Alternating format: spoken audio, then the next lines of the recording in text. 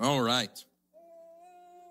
Well, today we continue our sermon series. And if you missed last week's sermon, this is a 3-part series. And I generally try to have any sermon in a series be as one-off as possible. And even if you missed last week, you'll get a blessing today. But I want to encourage you to hop on YouTube, go to the Edmond Adventist page, and listen to last week's sermon, because it will help pull things together.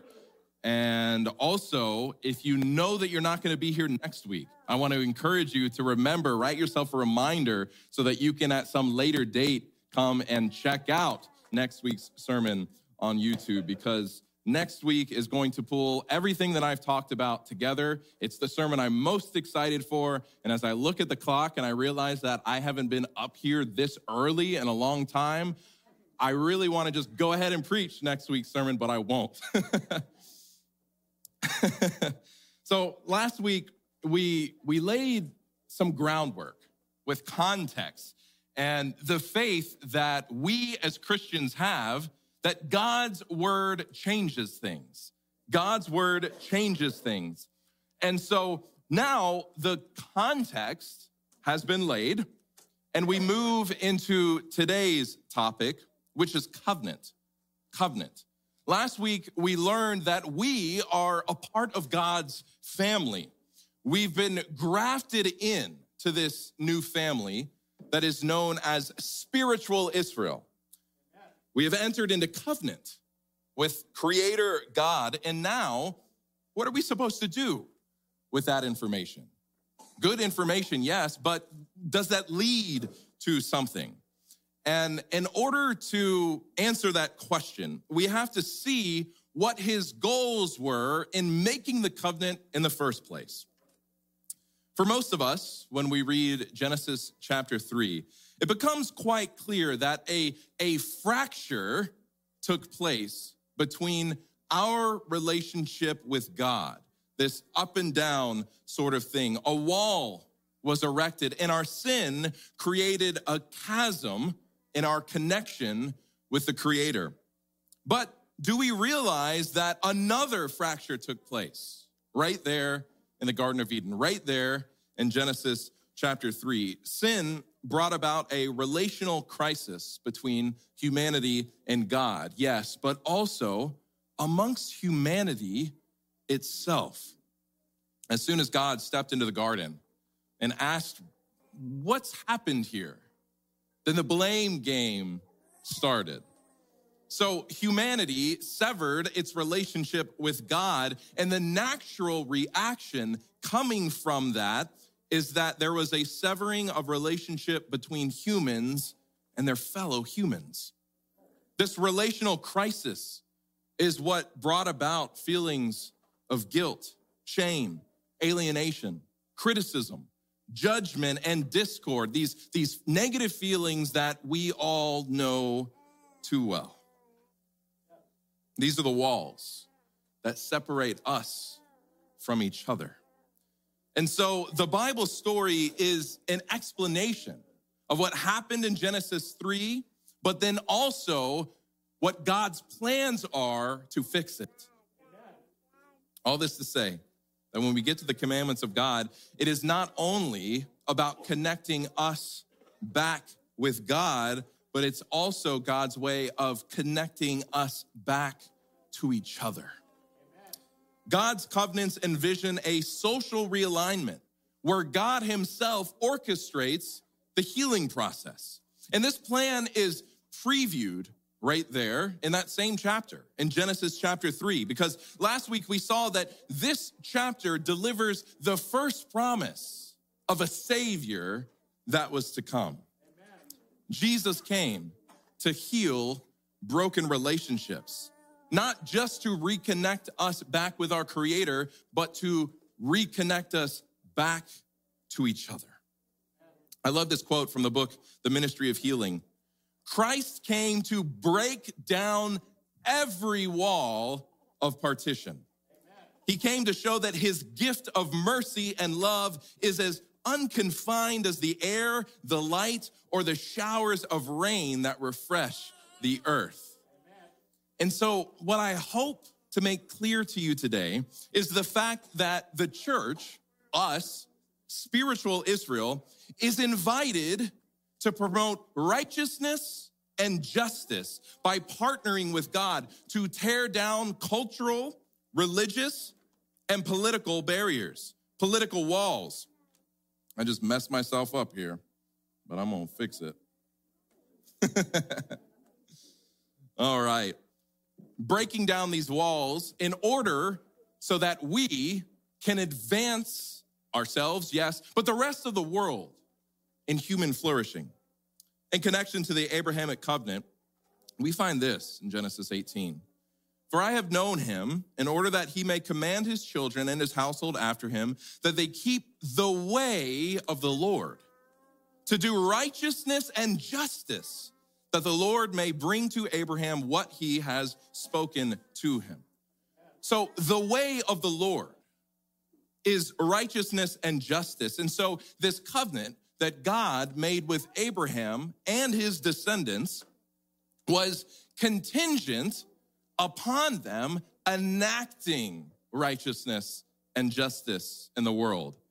This is very, very important for us to understand. But for some reason, this phrase, righteousness and justice, it doesn't get a lot of publicity within Christian circles. Yet the Hebrew and Greek words for justice appear over 1,000 times in the Bible. It's almost as if it was important. It's almost as if God wants us to really grasp and understand this concept. Now, there are various words that are used to describe this concept because it's very expansive. The biblical concept of justice covers just about every aspect of life, the personal and the social, the public and the private, the political and the religious, the human and the non-human. And when we think of the word righteousness, typically we tend to think about personal moral purity. But in a biblical sense, we often find this concept appearing alongside the concept of justice. They are often like that verse that we just read, together, beside each other, creating a word pair. For example, in Amos 5:24, but let justice run down like water and righteousness like a mighty stream.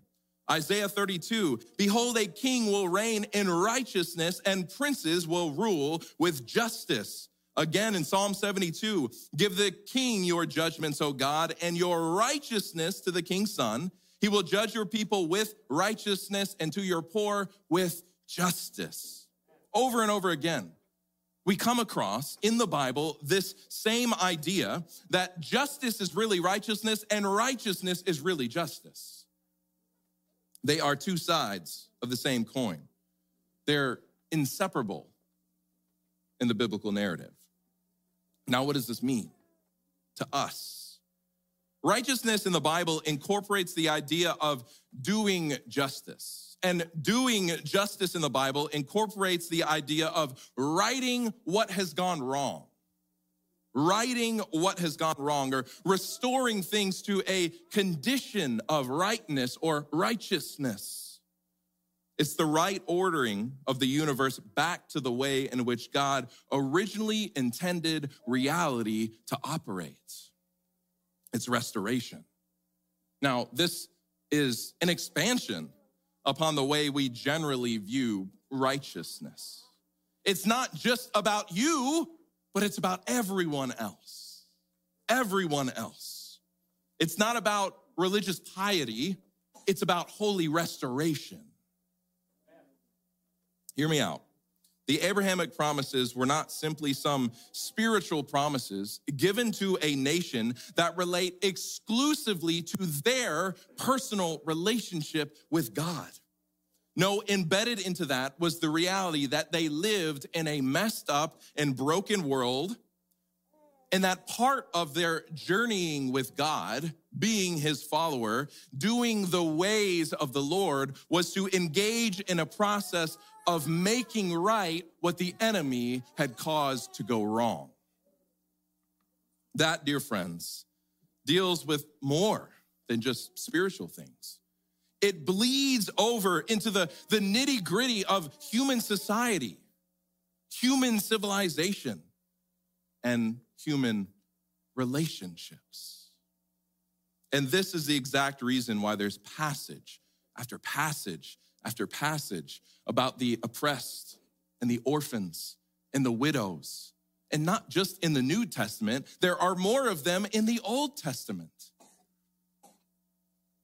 The major and minor prophets were sent to Israel, to the church of the Old Testament, with the explicit task of trying to redirect ancient Israel to this concept of righteousness and justice.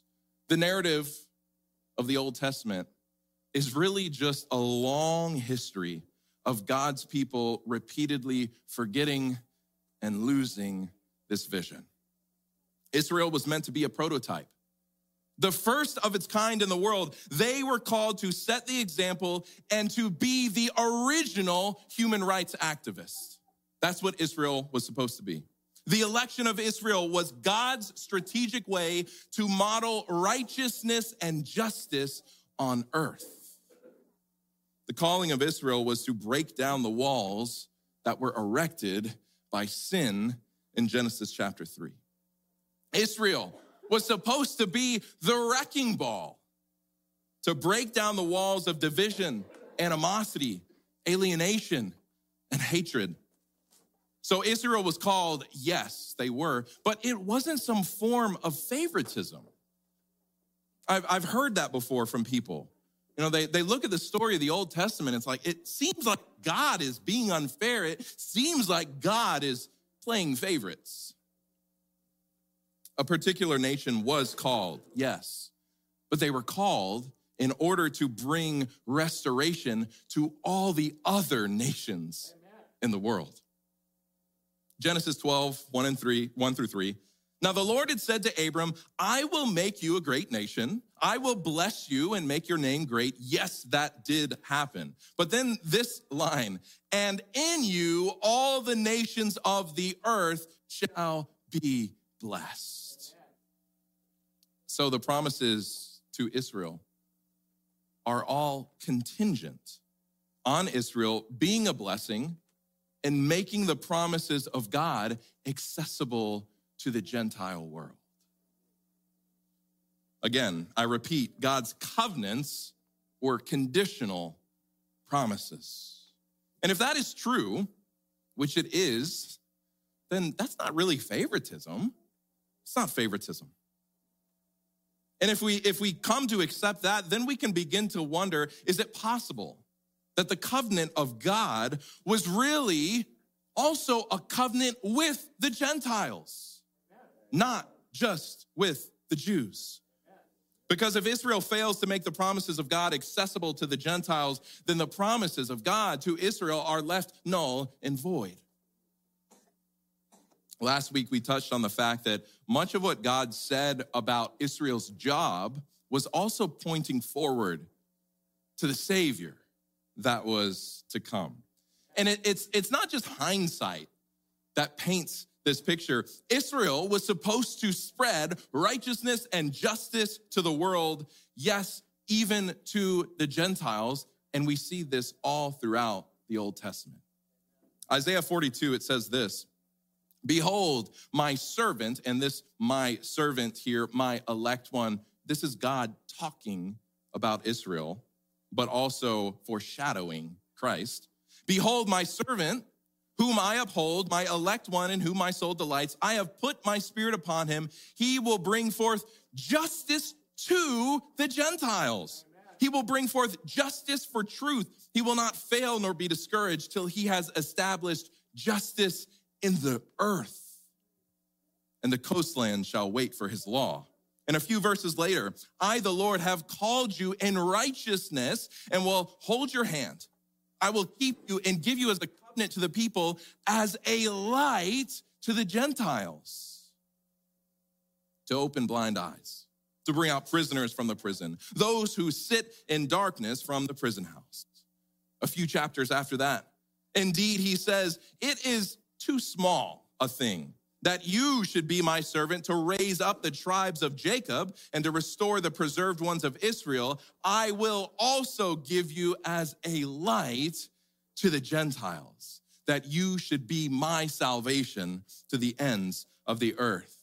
God is saying, it's too small for you to think that I'm just here for you, that I just care about you and nobody else. The truth that God's restoration process was for the whole world, it's right there in black and white. Yet Israel kept forgetting. And this is why C.S. Lewis wrote, God selected one particular people and spent several centuries hammering into their heads the sort of God he was. Those people were the Jews, and the Old Testament gives an account of the hammering process. Amen. Maybe we can relate to the stubbornness there. It's like God tells us something, but he has to keep hammering it into our heads. It's like he's trying to drill down into our brains, drill down into our hearts what he expects of us, what he wants of us. But ultimately, we know that Israel left this job unfulfilled. But the good news is, as I mentioned last week, that Jesus succeeded where Israel failed. We arrive in the New Testament, and it quickly becomes evident that Jesus begins to retrace the steps of Israel. We open the book of Matthew. We see the genealogy of Jesus, the lineage of the Savior. Now remember, the different gospel writers were writing their gospels with a certain audience in mind. And so Matthew was writing to an overwhelmingly Jewish audience.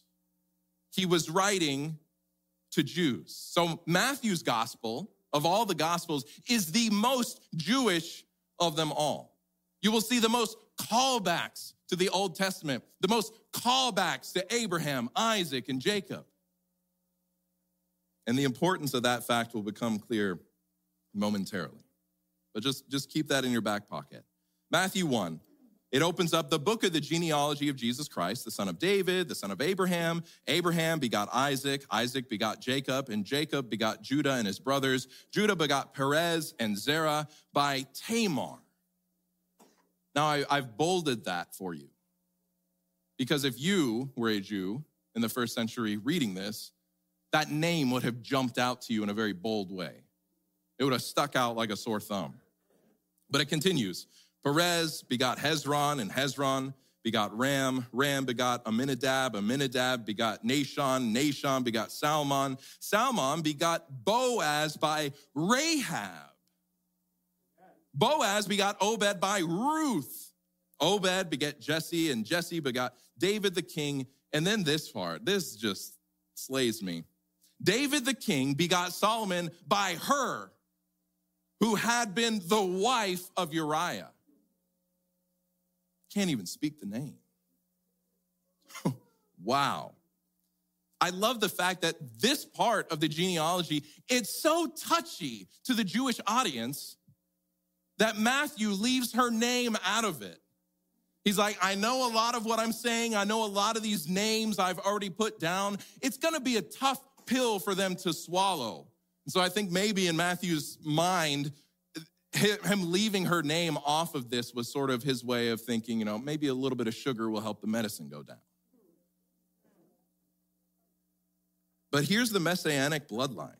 The Messiah's bloodline included these 4 women. It's right there in the Bible. First page of the New Testament. Now, there are many other women who could have been included here. Yes. But also, Jewish genealogies typically only included men. Only the men. So when you see women's names in this genealogy, especially these women's names, you can be assured that Matthew has an agenda here.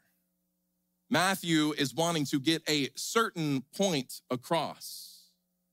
He wants his readers to have a specific takeaway here. So then why did Matthew choose to include Tamar, Rahab, Ruth, and Bathsheba? First of all of these women had question marks next to their name in connection with their marriage. Question marks. But more importantly, these are women to a Jewish reader who will stick out like a sore thumb because they're all foreigners. None of them are Israelites. These are not Israelite women. And they weren't just any foreigners. They were the type of foreigners from the nations that Israel historically hated. Hated. Jesus, according to Matthew, according to this genealogy, is related to Canaanites, Moabites, and Hittites. This is how Matthew decided to introduce the Messiah to a Jewish world and to his Jewish audience in the most Jewish book in the New Testament. This is what Matthew decided to do. Hey, Messiah is here. Y'all need to know that. But you also need to know that Messiah has foreigners' blood running through his veins. That's the agenda that Matthew has. That's what he wants his people to get, to understand. And we've got centuries of the Israelite people failing to grasp that God's covenant wasn't just for them. As we've just read in a number of verses, it was also for the Gentiles. And then at his very birth, Jesus comes in like a wrecking ball. And it doesn't stop with his genealogy. It doesn't stop. Because as you move out of Matthew chapter 1 directly into Matthew chapter 2, we get a story that suggests that pagan foreigners recognized the birth of the Savior while Israel's established religious leaders had no clue. No clue what was going on. And it's not because they didn't have the prophecies. They had them memorized. I hope I'm conveying how provocative this would have been to a Jewish audience. This would have had some folks pretty upset. The outcasts and the foreigners are literally at the forefront of what God is doing in the world. Whew. Yet, it still doesn't just stop there either. Throughout Jesus' entire ministry, he's dropping breadcrumbs as the bread of life. He's dropping breadcrumbs for anybody that has eyes to see and ears to hear. So I mentioned this last week. Now we're going to spend a couple minutes here. Christ's life repeats the history of ancient Israel. And this is why Jesus in John 15 could come out and say, I am the true vine. The true vine. Because the other vine, the nation of Israel, had failed to produce fruit to feed the nations of the world. And so Jesus is like, yes, I know that you know of another vine. You might believe you are part of that vine, but I'm here to say I am the true vine. And here are a few examples of Jesus retracing Israel's steps. Both Jesus and Israel are referred to by God the Father as his firstborn and also my son. The children of Israel were brought up out of Egypt. We saw that in Exodus, but that verbiage out of Egypt, that exact terminology was used in Hosea 11. And then when you turn to the New Testament, when you turn to Matthew 2:15, you see that Matthew reiterates that. He quotes it directly from Hosea, but now he applies it to Jesus. Israel passed through the Red Sea. Jesus was baptized in the Jordan. Israel spends 40 years in the wilderness. Jesus spent 40 days in the wilderness. And during Israel's sojourn in the wilderness, they were given the book of Deuteronomy. And while Jesus was being tempted in the wilderness, he responded to the enemy, it is written, it is written, it is written 3 times. Can you guess what book he quoted from? Deuteronomy. Israel had 12 tribes. Jesus had 12 disciples. Jesus' life is a retracing of Israel's history because Jesus is now making a statement.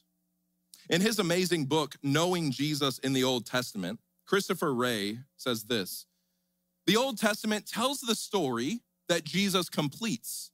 This means not only that we need to look at Jesus in the light of the history of the Old Testament, but also that he sheds light back on it. The arrival of Jesus the Messiah marks a new beginning, indeed a new creation. God is doing his new thing. Jesus is not only the end of the beginning, he is also the beginning of the end. So what is this new thing that Jesus is up to? And how does he wish to go about accomplishing it? Jesus wants to do this new thing through his church. But as we've seen here today, it's not really a new thing.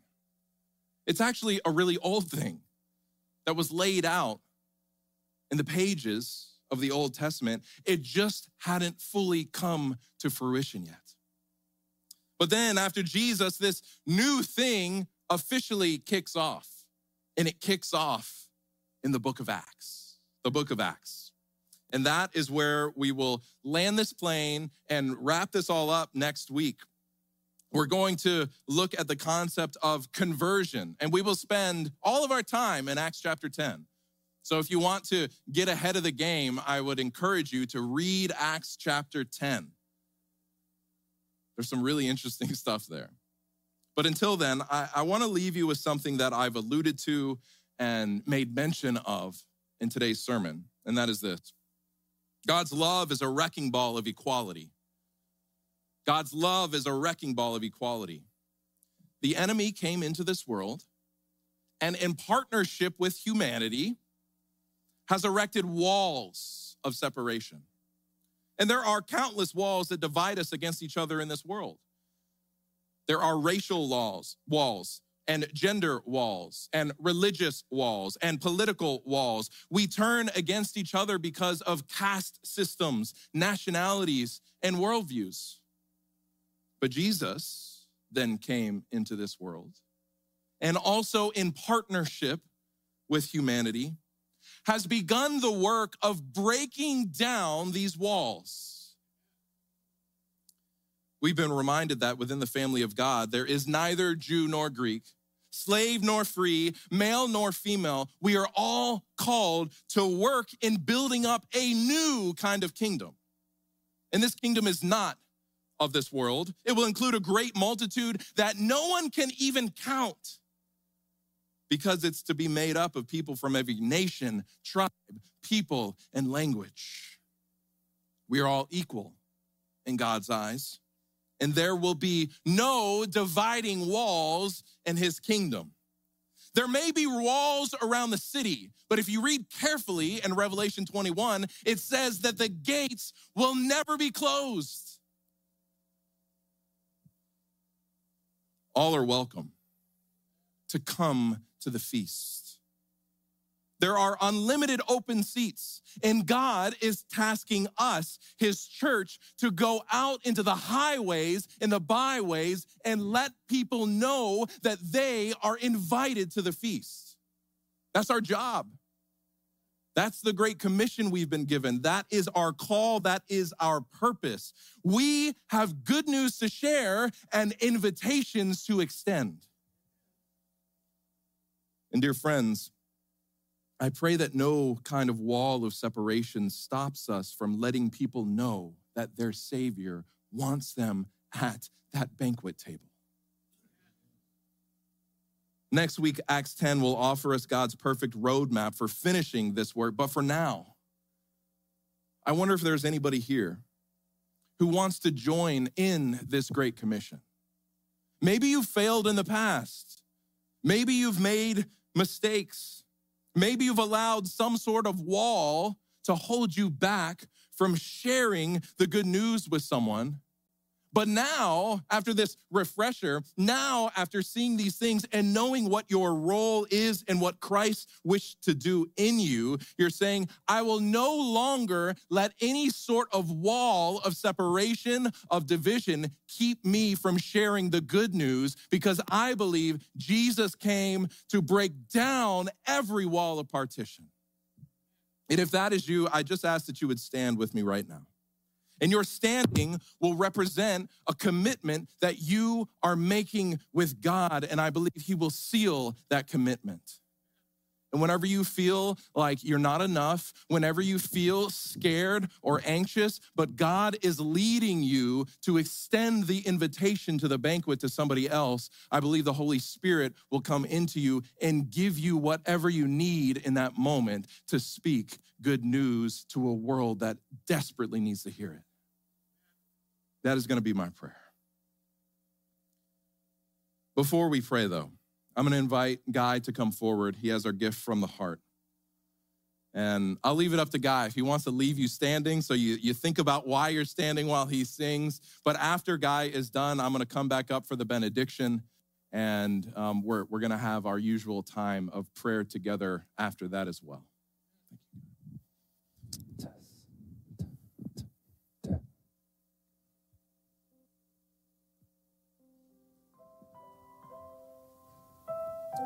Test.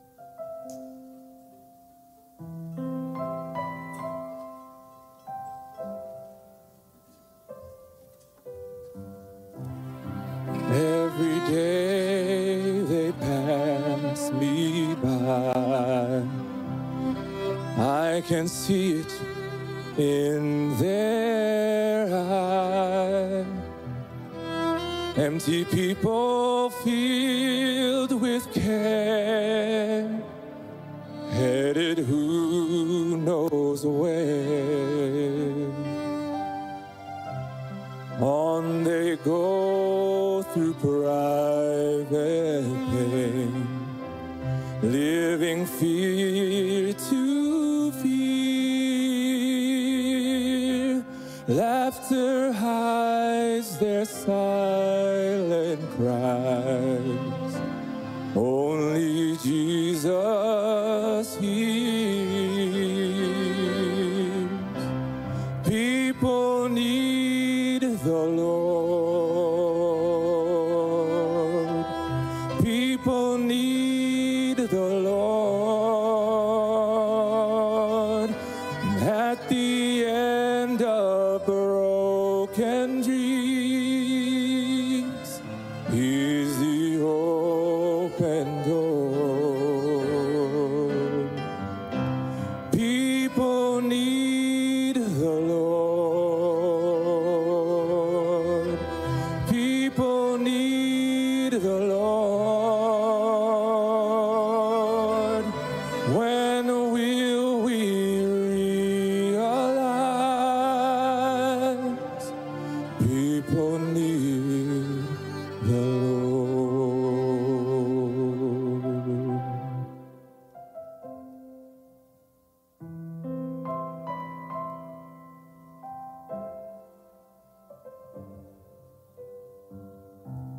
We are called to take his light to a world where wrong seems right.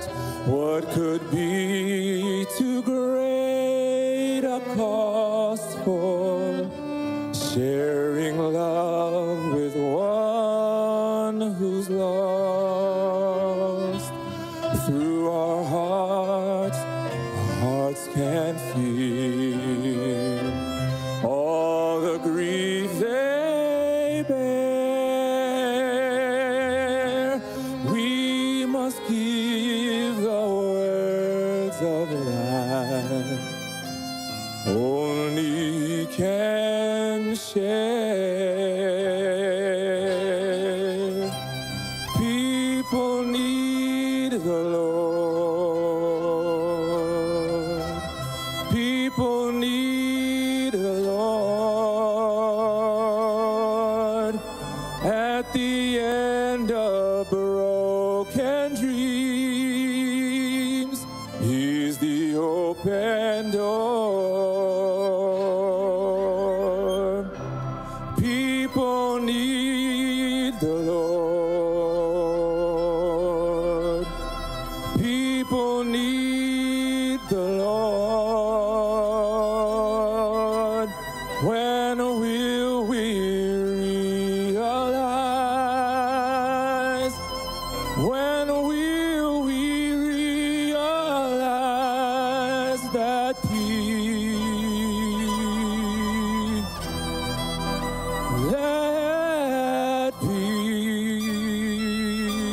need the Lord.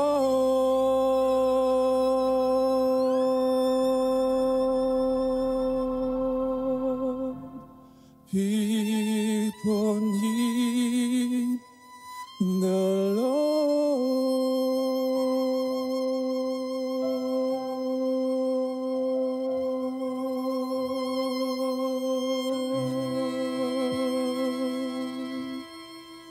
Amen.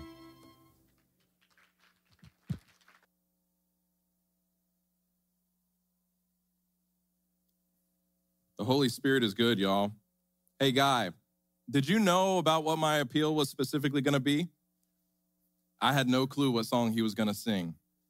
And I couldn't have orchestrated that better myself. And as I'm sitting there and I'm listening to the words and realizing that the Holy Spirit is working in our lives and working in this place, I'm reminded of the fact that we have to be willing to listen to the Holy Spirit when he is leading and when he is guiding. And so, yes, I know that we oftentimes, we might hear that sort of song and we look out and look at all those people out there that need the Lord. But sometimes we need to remember that it's us too. We also need the. So I can't end this service today assuming things. And I don't know where all of you are in your walk with Christ. There are some people in this place that I don't know. I don't recognize your face. I'm seeing you for the first time. And so I don't want to end this without extending an invitation. So if you have never accepted the invitation to that banquet table, if you have never accepted Jesus as your Lord and Savior, and you want to say right now, I want to be at that table. I want to be a part of this new thing that God is doing in the world, and then go out and invite others in. If there's anybody in here, I just want to invite you to come forward. I'd love to pray with you. Is there anybody here who fits that description?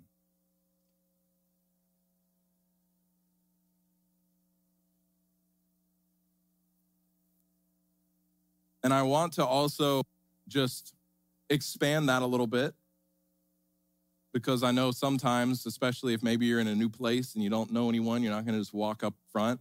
I want to extend the invitation that after this service, I'm going to be around. And if you want to come to me privately and have this conversation, I would love to have that conversation. But y'all, we got a lot of work to do. We got a lot of work to do. I've been in this place for over 6 years now. And, I'm preaching these sermons and I'm leading somewhere. You might remember my sermon on wholeness, and we focus on the fact that it's the physical and the mental and the spiritual. And since I've been here, we as a collective group have done a really good job of emphasizing the spiritual. But there are some people that have been hurt by churches, rubbed wrong by Christians, and they don't want to hear it. But they want physical wholeness. They want mental wholeness.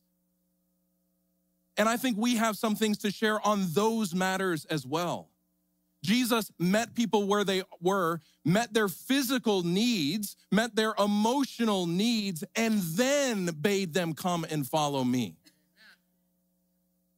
We got to make sure we're not putting the cart so far in front of the horse that we're the only ones hearing the message.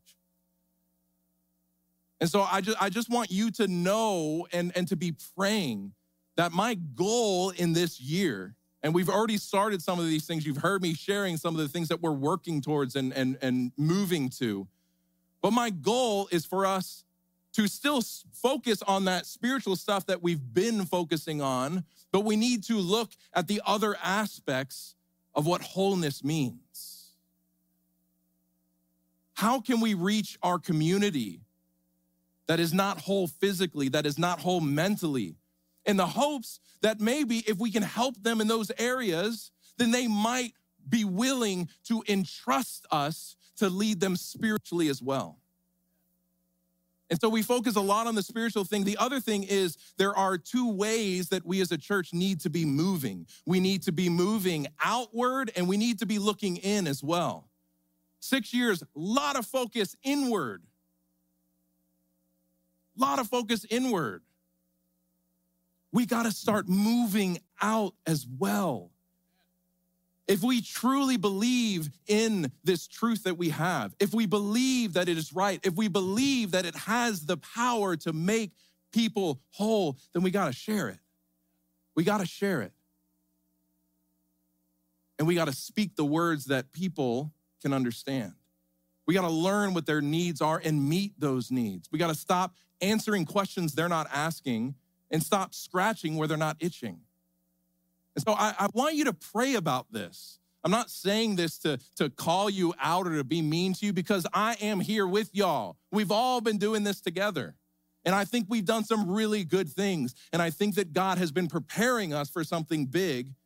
And this is the year that I pray that we step forward into those things. Get some more stains on the carpet. Get some more scuffs on the wall, because people are coming in and using this place, not just us. So pray about that. Pray about that. That wasn't in my notes. That's just from my heart. Pray about that, please. And if you have ideas, if God is leading you in a certain way, let me know. Let me know. I know she probably doesn't want this, but I can't help but share because I think it would be encouraging. But, Nancy, you are such an encouragement. You are such an encouragement to me. Nancy she has not even joined the Adventist church.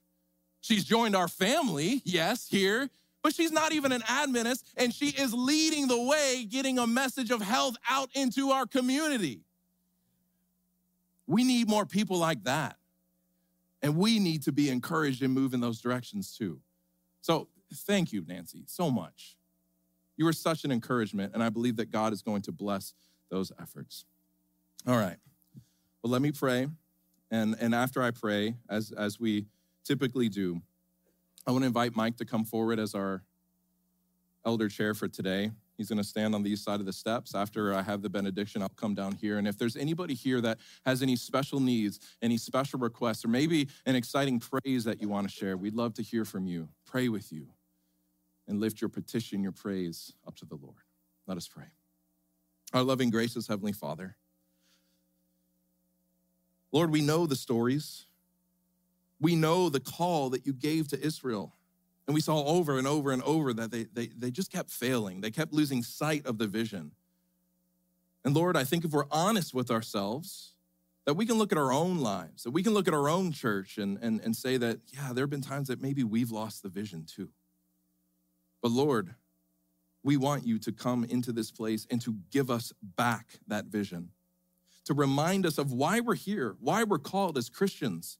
It's the Great Commission, to go and make disciples, to baptize them, and then to teach them all these amazing things that Jesus has shared with us, things that can help to make us whole in body, in mind, and in spirit. Lord, give us opportunities to share. Give us the conviction that we need to pray to you daily to give us those opportunities to share. Lord, we just want to give ourselves to you. We want to open our hearts completely so that you may come in and sup with us there. Lord, use us as a light in this community. Use us as a light amongst each other as well. Remind us that we are a part of this new thing called spiritual Israel. We are a part of your family. We are brothers and sisters in Christ, and you've got amazing plans for us. So Lord, we give ourselves to you in the same way that Jesus gave himself to us completely. And we ask this all in his precious name. Amen and amen.